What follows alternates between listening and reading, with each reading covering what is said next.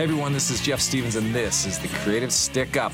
How's it going? Welcome to today, wherever you're listening to this. Glad you are. A few weeks ago, I went to a Javier Mendoza show at the Way Out Club. It was his birthday. It was also my birthday. And as part of this experience, a man was doing a painting in the corner, and it was kind of a thing in a packed club to have an artist sitting there doing some painting. And I had asked someone who this guy was, and they knew him. And I was like, heard a little of his story, and I'm like, I've got to have this artist on my show. And so we've got Cbabi Bayoc today. So welcome. Thank you. Yeah, how are you? I'm great, man. Yeah. Have you done rock and roll painting before? Was there something to doing a painting during a show, or is that just a one-off kind of experiment? No, I painted at several shows. I paint live all the time, but maybe third concert. Yeah. Okay. Yeah. So you paint live, obviously. I do. Yeah. And is that a thing? Is that how you learned? I worked at Six Flags in my 20s, and that allowed me to pretty much not worry about drawing in front of people. Yeah. And I think that made it easy. And then I don't know how I got into painting live. I used to be with Art Dimensions, and we had events, and it just slowly became. I mean, it's not one of my titles, but anybody asks, I do it, easily. And we'll get into, I'd love to, because I think I'd love to talk about what you are and what you're about right now, because it's, after doing a little research, you have a broad and interesting philosophy about you, about the power of art and all that stuff. But just as a specific point, does painting to a rock and roll show help the art? Is there something you take from that made the work? I love live music. Yeah. So I think it made it a lot easier to just keep painting and not worry about, not worry about how it was going to turn out. I was just enjoying the vibe and, just trust it. Yeah. And it's going to work out. But, to hear music, just to have that soundtrack there. Because I usually have music on while I'm painting, but they actually have the band there and to look over and just take a look and catch them, looking at each other and smiling, cracking up and talking to the audience. Yeah. It was cool. Just added to the experience. That's awesome. Yeah. And did you know Javier? Did you know it was his birthday? Did you paint that for his birthday? I knew it was his birthday. Yeah. I didn't paint that for his birthday. He asked me to come paint because we had just done a show a few weeks prior where he had all my art on a screen behind him, and it was a benefit concert, and I painted a painting that night. And he said, I'm going to do it again. I'm coming back. It's going to be my birthday. Would you do it during a rock and roll show? And I was like, of course. That's awesome. And so there it is. There it is, man. So I want to talk about your wife and your enterprise with the cafe. Right. Sweet Art, if people out there visited, and I knew of the cafe. Yep. And didn't know that was one of your, endeavors, I guess. Yeah. One of your wife's endeavors. But the thing that struck me when I had looked you up was this thing you did in 2012, and just sort of this idea of using art to show off fatherhood, I guess. And you decided in 2012 that you were going to paint a painting a day.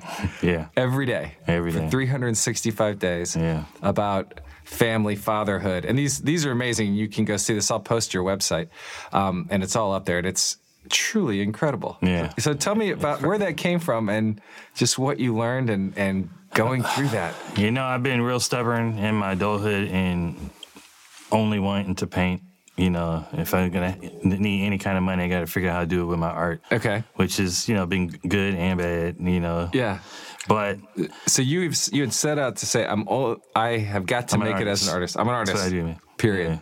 Yeah. It just doesn't always work out, especially when your family needs. I just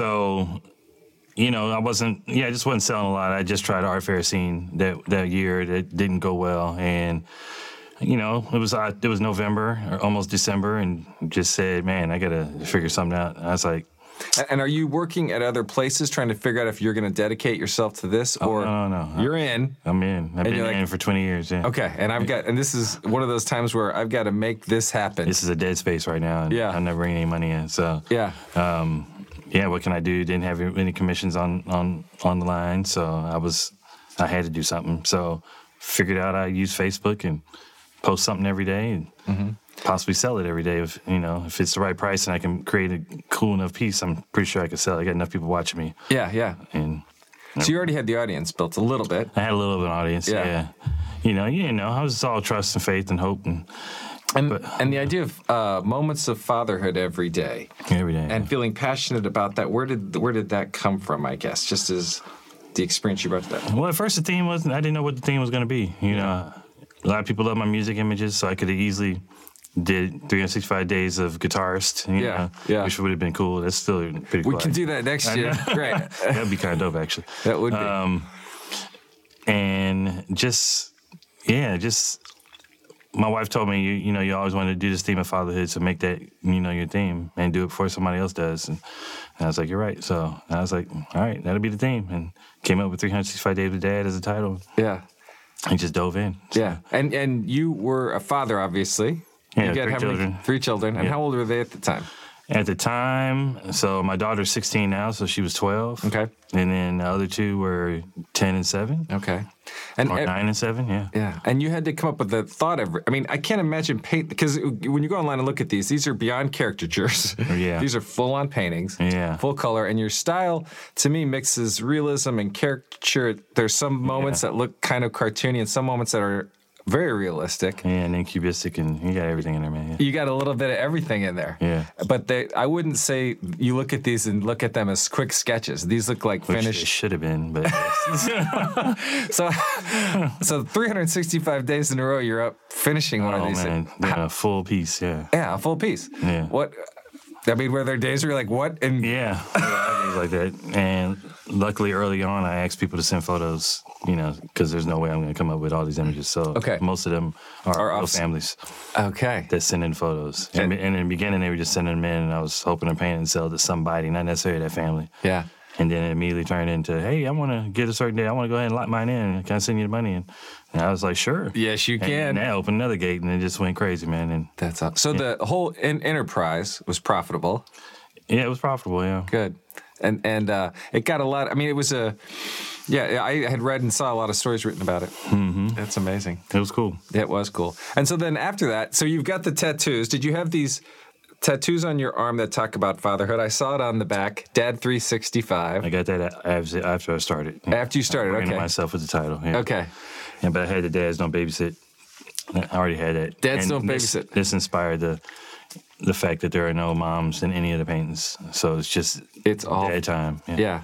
And to you, was that important? Did you see that dads were getting, I guess perceptually, we don't get as much props of what we, you know, as fathers can do, or were you trying to obviously change the perception of what you felt people were thinking of dads, or making just getting rid of the temporary caregiver title. You know, that we're just there sometimes, you know, just you know, hanging out, as opposed to no, this is actual quality deep time, you know. Yeah.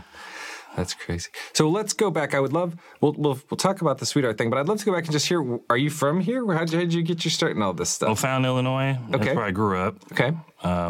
Went to BAC at the time, SWIC now. What's BAC's? Southwestern Illinois College. It was Belleville Area College. Okay. So I graduated there, and the counselor hooked me up, and I went to Grambling in Louisiana. Okay. Historically Black college, and then graduated there, hung out for a year, and came back here in '96. And stayed with my mom in Old Fallon for a minute, and then that didn't work out, so she put me up downtown St. Louis in the leather trade building. Okay. You know, I was technically studio/living there. Yeah. Before it's the cool office it is now. So this is pre-redevelopment. This is pre. Yeah. It was just a space. Yeah. And I just found a bed, and it was just made it happen. So you were literally living the artist lifestyle. I was the poor, starving artist. Oh, completely. Worked at Union Station. Did you? And when did you decide you were going to be an artist? Is this at Grambling? Okay. Yeah, in college. One day it just was like, I'm doing this. That's what I do, man. Yeah. This is what I do, and it's never changed. No. That's awesome. Yeah. So you're here in St. Louis, starving. I was, yeah. Starving your butt off. Yeah. And was there your style? Who did you influence to get? You know, who did you respect and love and look at and think? Early on, like the Diego Rivera, Charles White. You know, those muralists with the big hands and that's kind of the style that I really was into and looking at a lot. Of course, we didn't have Instagram at the time, and so pretty much that's where it started. Yeah. And from there, I don't know, doing caricatures. Yeah. Once I got into that whole world. So you got a job at Six Flags? Yeah, when I worked at Union Station, there was a caricature booth downstairs. Okay. And Richmond Illustration is the title, the company that owns the booth. And they also own the booth in Six Flags. Okay. Tom Richmond is his name. And one of the character artists saw me doing portraits upstairs at the gallery I was working at in Union Station and told me the season was about to start. He's like, I seen you draw. I think you can do it. You should come check out a gig. And the gallery was about to close down. Yeah. So I was about to be out of a job anyway, and I was like, man, I will take I've never done a caricature. Yeah. So I was like, I'll give it a shot. Were you fast already, or did that teach you? Oh, no, not at all. How to be speedy? Like how long? How long? Yeah. How long do you have to do a caricature? Like what's the? Yeah, you want to get them. You want to definitely get them under 10 minutes because you got somebody sitting there. They're at Six Flags. They don't want to sit long for a drawing. Right. They're only paying $7, 7 to 20. I can't remember how it broke down, but right. Yeah. I'm super fast now, but back then, I have no idea how long it was taking. But yeah, it was a different learning curve. You learn there. So in the very beginning, it was terrible. and once the park opens, like you're on the it's full on the spot training. Yeah, that was terrifying, man. It was very uncomfortable. Was it? It was. So do you remember your first day of just like struggling through this day? Yeah. Oh man, it was long days. Yeah, just figuring out how it works, figuring out the airbrush. Yeah, it was just, and then watching the guys next to you are killing it because they've been out there for years, and everybody lines up after them, and nobody wants you to draw them. Is anyone helping you? Are these guys helping you? They're just like, they give here's you a a new sheet guy. of paper to take home and look at, and here's how you do characters. Go practice, and So you do that, and then of course you go home at night, just get entertainment magazines and find faces, and just try to find some style. Yeah. And you get good at home, but once you go back out there, it's like muscle memory. You immediately start drawing like you did yesterday. And I carried that, I think, the entire season. I don't think I got much better than the first day. Yeah. Because once you draw eyes a certain way, everybody has the same eyes. You just come up real quick and you look busy. Yeah. But you're essentially drawing the same person. You just change your hair a little bit. And now I tell you that, you'll see when you go, if you ever go watch somebody from the one person to the next, and you're like, wow. It's almost the same person. Yeah, just It's so like they have a go-to bizarre thing. Yeah, you got your style. You got your formula in your head. You just tweak it a little bit for hair, smile, nose shape, but it's almost the same nose, just a little thinner, a little bigger. Yeah. And there's no way to determine how you're going to come up with that face. It just happens. Yeah. And you just hope it works. So. That's awesome. But it obviously taught you that experience. It feels like you couldn't have attempted a 365-day painting schedule without learning how to do that. Exactly, and that was 20 years ago, but that was totally due to that. I don't regret that whole experience at all. Do you look at your pictures? Because I would say not only are your paintings, just striking from the sense of, for me, as a white guy looking at these African-American stories, like that's striking. There's something amazing about that. And then just how powerful these images are. Do you look at them and think, oh, they're all the same? Or do you now have this wide variety of tools and just think, do you look back and say, have this just like, man, this was an amazing thing I did? Do you have that sense of accomplishment? Well, I tell people, it was like the best school I could have ever gone to. Yeah. I mean, like I learned a lot from it. Like you just have to paint.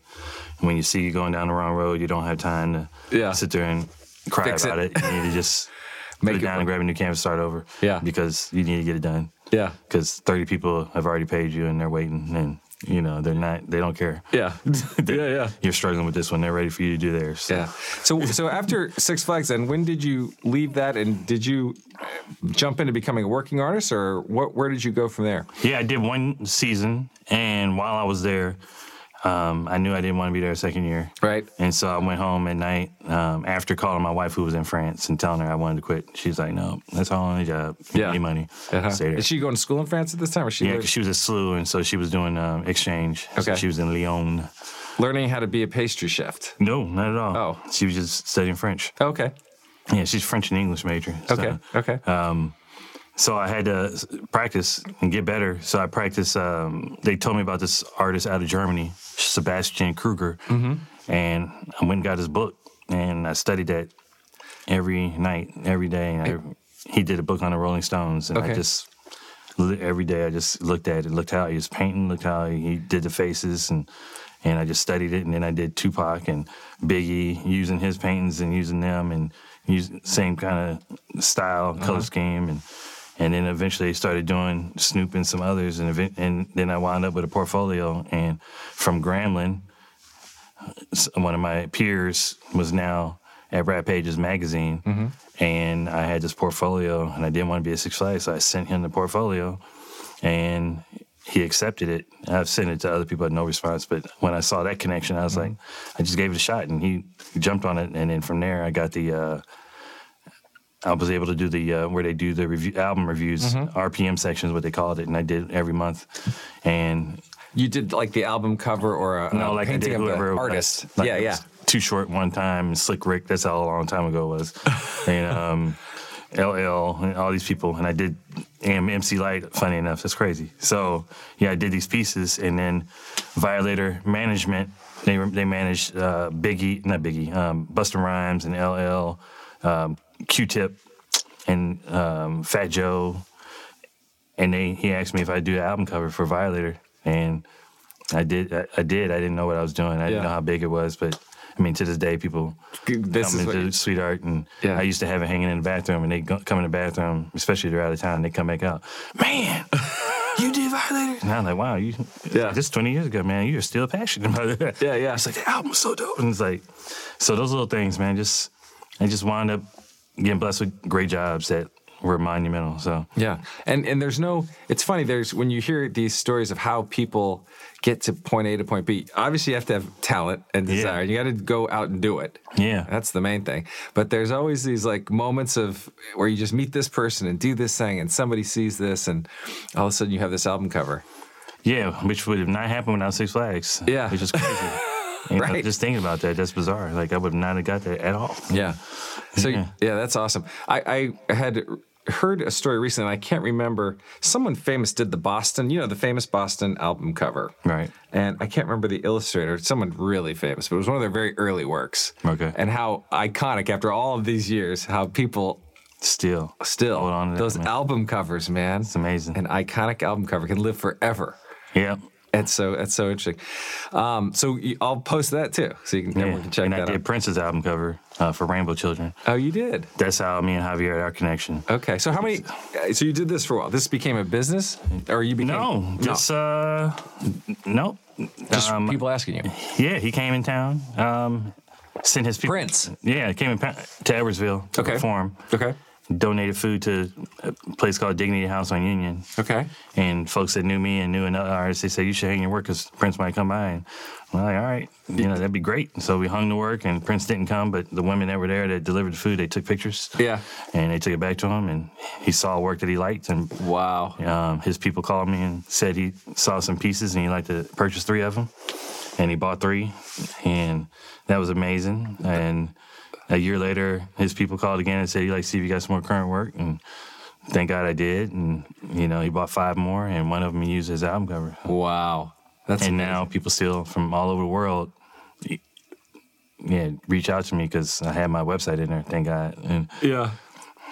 So you still sell prints of that, I'm sure. No, because he bought all rights to the image. Oh, he did, okay. So I can't do anything with it. Yeah, but that's still... But now the original's hanging up in Paisley Park, so it's on tour. People are seeing it. Wow. And it's funny because when they first opened, the people at Paisley Park had no idea who it was, and so people that were actually there on the tour were educating other people. They're like, this is Cbabi. Yeah. So that's crazy. So they'll hit me up on Facebook like, man, hey, you know who you were. Yeah. And I'm like, well, thanks, man. Wow. So there might be a little plaque now. So I bet. That's an incredible story. And were you a fan of Prince? Obviously. Yeah, I mean, like everybody else. Not like everybody else. There's some people who are serious. Yeah, like of course. Hardcore. Yeah. He was an amazing artist. Oh, man. With amazing taste. Right. Right across the board. That had to seem like, wow, Prince, this man who's one of the most amazing artists with amazing taste. Yeah. Sees this in my collection now. That's bananas. Yeah. Yeah, that was a sad thing about Prince. Oh, man. Just don't think those things are ever going to happen. No. Never. Not at all. Like, it'd be 300 years. Your name, Cbabi, Bayoc, is an acronym. It is, yeah. Tell me what does that stand for? So Creative Black Artists Battling Ignorance. Creative Black Artists Battling Ignorance. Yeah. And you came to this At Grambling. At Grambling, okay. So this has been a long time. So before I got to Grambling, I signed my artwork Cbabi. Okay. And my name was Clifford, so it just made sense to do Cbabi. So, but when I got to Grambling, you know, and I started hanging around. You know, I was a military child before that. When I got to Grambling, historically black college, so there maybe the punter was white and a few other students, but everybody else was black. Yeah. And I linked up with folks who were very pro-black and anti-government, anti-establishment. You know, reclaim your name, get rid of your slave name, blah blah, all that good stuff. Mm-hmm. So I needed a strong black name. And I already had Cbabi, so let me just work with that and change the Y to an I and gave it its meaning, and you know, this is going to define my life. And has it? That's how I came with Cbabi. Yeah. Yeah. Now you know, it's coming full circle. I'm really feeling it now. Yeah.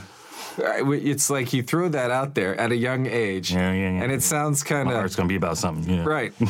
and at that age, you believe it. You're very an idealistic human being in college. Even though I was just painting flutists and guitarists and anything that was cool, I wasn't really getting anything. I wasn't trying to political statements right. Not at all. Right. So... But now it almost feels like your work certainly... From the fatherhood, you know, the perception of African-American fathers is one thing, and this thing you went on truly lives up to exactly what you're talking about. And I knew it was an issue, and I knew it was important to paint it. In the very beginning, I didn't think about there are only going to be black fathers. You know, I just didn't think about it until a whole bunch of people started asking for them, and then I had to make a decision. You know, am I going to paint anybody and everybody? Yeah. You know, but of course, people are following me. They're throwing it out there before I am. Like, man, he's doing this project on black fathers. And I'm like, oh, well, I am. And he's like, but then I have many followers who are white and all that. And one woman was like, you know, my husband's from somewhere in South America. I was like, I can't. Kill me to say that, like, I got you 365 black fathers. I mean, I have to. And a lot of people understood. Some got their family painting anyway. Just let me use the format of the photo, but make up characters just so they could be a part of the project. But it turned into, this thing. At first, it was just painting something every day, but because of the subject matter, it became something bigger. Mm-hmm. You know, like, so I didn't intentionally fall into my name and paint this series. Yeah. You know, somebody came to me and they said, "You realize your project's political?" I was like, "No, not at all." They're like, it's like, like, you're painting, you said I'm going to paint black fathers. She's like, one, that's huge. Yeah. And two, the way black men are signified in society, like, you're doing something major. And I was like, well, I didn't need to think about it like that. I need to get through each day. So do you see that now? Now I see it. Yeah. And I'm glad I did it. Again, once it was uncomfortable, but just made it work. And, I paint anybody and everybody now because when I did TED Talk, that's where I met Javier. Okay. For the first time in flesh. We met each other. Okay. And he went on stage before me and came back. And, we had this minor talk of him seeing my work with Prince. And we talked after I did my TED Talk, and he's like, "Holy cow!" He's like, "You're such and such." It's like, it got weird because he knew the album cover. He knew my work. Yeah, and the album cover. Yeah. And here we are on stage together. Yeah. But when I did my TED Talk and came off stage, and what was your TED Talk? Was it about the project? About the project. Yeah. The people who came up to me, several of them, they're older white families, a few men, one woman, talking about her husband being moved by my talk, and he was still moved, couldn't talk to me. You could just tell he was still emotional. Yeah. And it just let me know that, man, this hits home for everybody. Yeah. I had to do Black Fathers because, just proportionally what's going on in the Black community, it just had to be addressed. But it let me know that it's a lot bigger than that. So in my brain, I'm still figuring out what that means going forward. There's clearly something I'm tied to now, dad project, my tattoos. So fatherhood is definitely going to be my main vein here going out. Yeah. And it's funny because just talking to you, you are this artist, you're the one creating the work, and that's very personal and means a lot. And how it doesn't feel as political to you as it does to that other people. And how much art can truly change things, even though it comes from a very pure face and a very non-political storytelling place, right? And then all of a sudden it's like This is what I'm standing for. And it does take on political significance. And it even sounds like this, as it's grown, just the people getting to know this and it's gotten bigger, that how this is who you've become in a way. Yeah. Right? That's it. This person who's standing up for just this issue and this story. Right. Right? That's amazing. That truly is amazing. So tell me about the cafe. Is this your wife? And so your last name is also an acronym. Yeah, so Bayoc, Blessed African Youth of Creativity. Blessed African Youth of Creativity. Yeah. And did you get this name at the same time? So while I was at Grantland, I said I'm going to wait till I get married, and whoever I marry, we're going to create a last name together. So you Our said children would have a name from both parents and not just dad. Wow. And I met my wife, and she was going to SLU. Okay. And we ran into each other at a show, and I had an art show in Central West End. Okay. Hughes Fine Art is right there, catty corner from Coffee Cartel. It's not there anymore, but that's where we met. And yeah, she was down with that, and that's how Bayoc came about. And yeah, that was 97 when we met. Okay. Yeah. And you sat down and said, all right, here's how this is going. I said in college, I'm going to have a last name that I'm going to create with my wife. I don't even know how that conversation went. I'm sure she asked me, do you have a last name? Right. No. I was still legally Clifford Mescal. Right. But I wasn't, but I was going by Cbabi. That's how she met me. Yeah. That's how I introduced myself to everybody. Yeah. Street name, whatever you want to call it, art name, Yeah. But then, once we came up with last name, So did you say, like, at some point did you wait till after you got married, or did you tell her, no, we're going to, did you know? She's the woman I'm going to have our last name with. We changed our last names while we were engaged, yeah. Wow. That's awesome. Yeah. That's a great story. And so recently, how old is the cafe? 8 years. Okay. So 2000, I'm going on 9 in December. Okay. Yeah. Do you, and tell me where that came from. This is her baby, but you're deeply involved in this. Right. So, yeah, she was selling cookies. Okay. And she does the cooking there, baking. Yes, all the food is all her recipes, everything. Okay. So, prior to that, she was selling stuff in Tower Grove Market. Okay. And from there, went to Straub's, and they were selling cookies. But she just wanted to have better control of the quality because she didn't like how they were holding on to them. It was packaged, so they didn't know how people were getting them, but people would tell us once they bought them, how the condition they were in. But so she wanted to have more control. Okay. So she wanted a space. Okay. And I had a studio down on Grand and Merrimack, and I can't remember if I recently closed or I was looking to close or where we were at that time. But I wanted a place to hang my work also. So we were like, let's just open something together. Let's do this. And then, we just thought about it and came up with the title and thought about, Sweet Art. Mm-hmm. And that's what we decided to call it. And opened up, 2008 in December. Wow. And it is like any business, it's hard. Yeah. And at first it was just a bakery. Yeah. But then some customers would come in and say, are you guys going to have fruit or salad or lunch or, and so I guess we were like, yeah, eventually. Yes, we are. And then we slowly added a little lunch, and we actually had a small grill in the kitchen. And somebody was like, you can't do that. You can't have a grill inside. Yeah. So, we were just trying to do whatever, man. And started making burgers and had a small lunch menu. So I was doing lunch in the beginning, and there were 3 or 4 of us. At the time, she just had 2 bakers. We had 1 counter person, had me. And then she was coming up with baking recipes, and it was just a bakery till we did lunch, and everybody was doing dishes, and it was just crazy in the beginning. But now here we are, and got 13 employees, and she has 5, 6 bakers. It's just crazy to watch it evolve. But she's she's top of the line in my opinion in St. Louis food wise. Baked goods, I think she has it sewed up.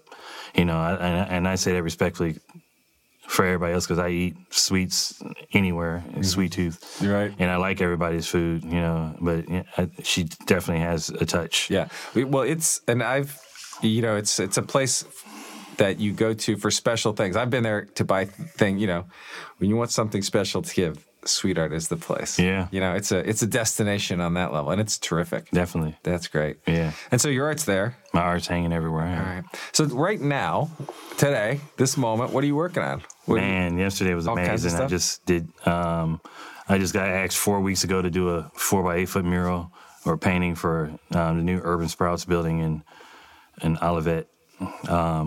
I guess that's Olivet near Skinker. Okay.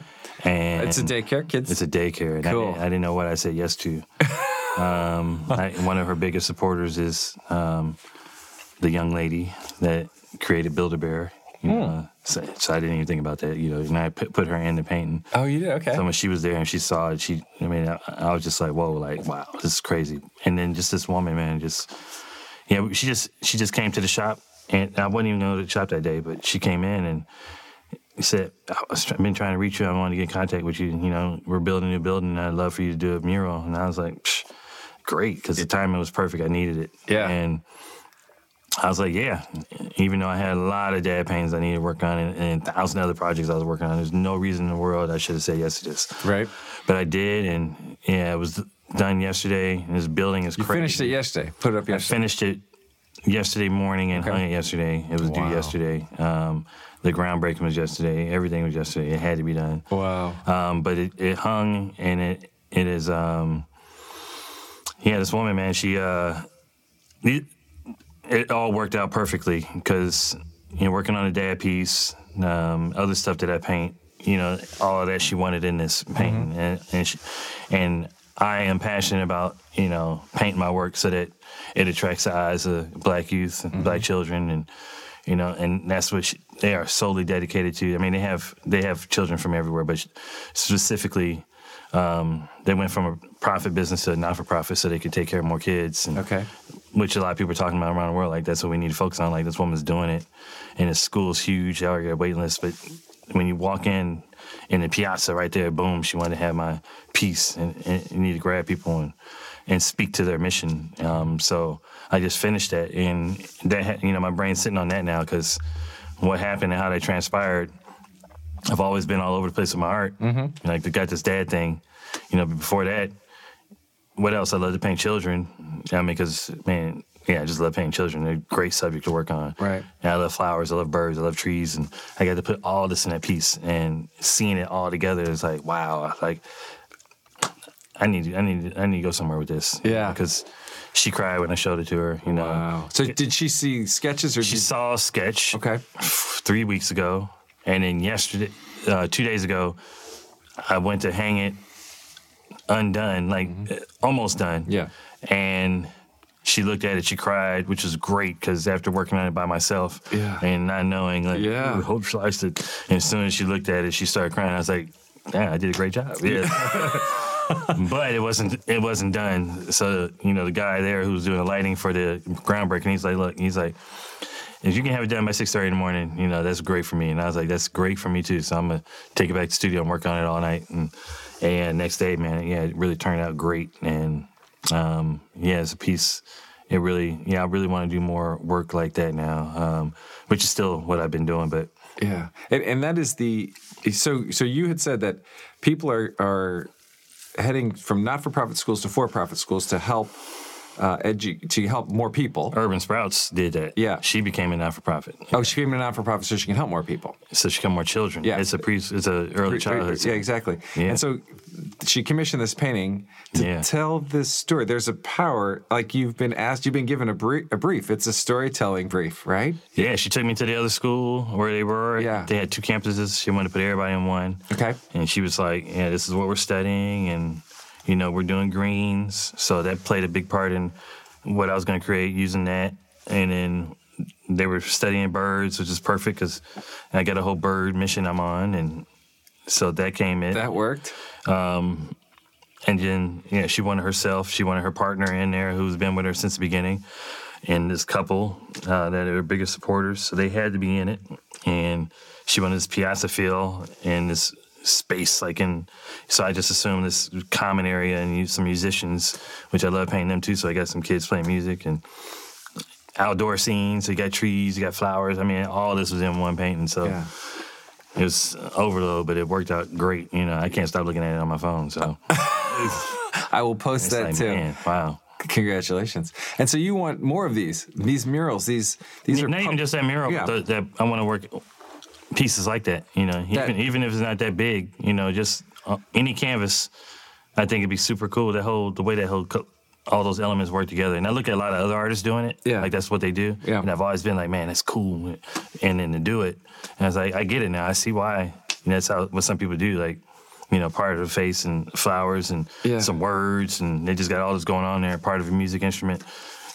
And it makes sense to them, and it makes sense to the people looking at it, and I get that. So I want to do that. You know? Okay. So that's where you're evolving to. I'm evolving there and everywhere else, man. Yeah. I got a Birds and Words project I'm working on. I'm going to launch a Kickstarter on Father's Day. And, I've been doing these cool little birds and the branches that spell out just positive affirmations like faith and love and care and share and don't judge. And, you know, just written in branches with these 3 little funky birds that represent my children. And just children in general, and just what parents would want their children to use as, you know, just simple principles to guide them through life. Like, so I'm doing all that digital on my iPad. Okay. But now, yesterday, doing this big piece and painting one of the birds big, I'm like, ooh, it'd be great to do one of them big. So I get inspired every time I do something on there or I do something on canvas. I want to find a happy medium where they all collide together. So. And, of course, Father's Day is coming up next weekend. So I got a lot of portraits to finish between now and next weekend. Yeah. Which I know I can do because I have. And I just did this crazy marathon piece. And so I just got to get out of my own way and just paint. So, all right. Very good. Yeah. Well, good luck to you. Thank you. Yeah, it was great to meet you. And thank you very much for coming down. Right on. Your story's awesome. Appreciate it, man. Keep on keeping on. Got you. Thanks, Cbabi. Thank you, sir. All right.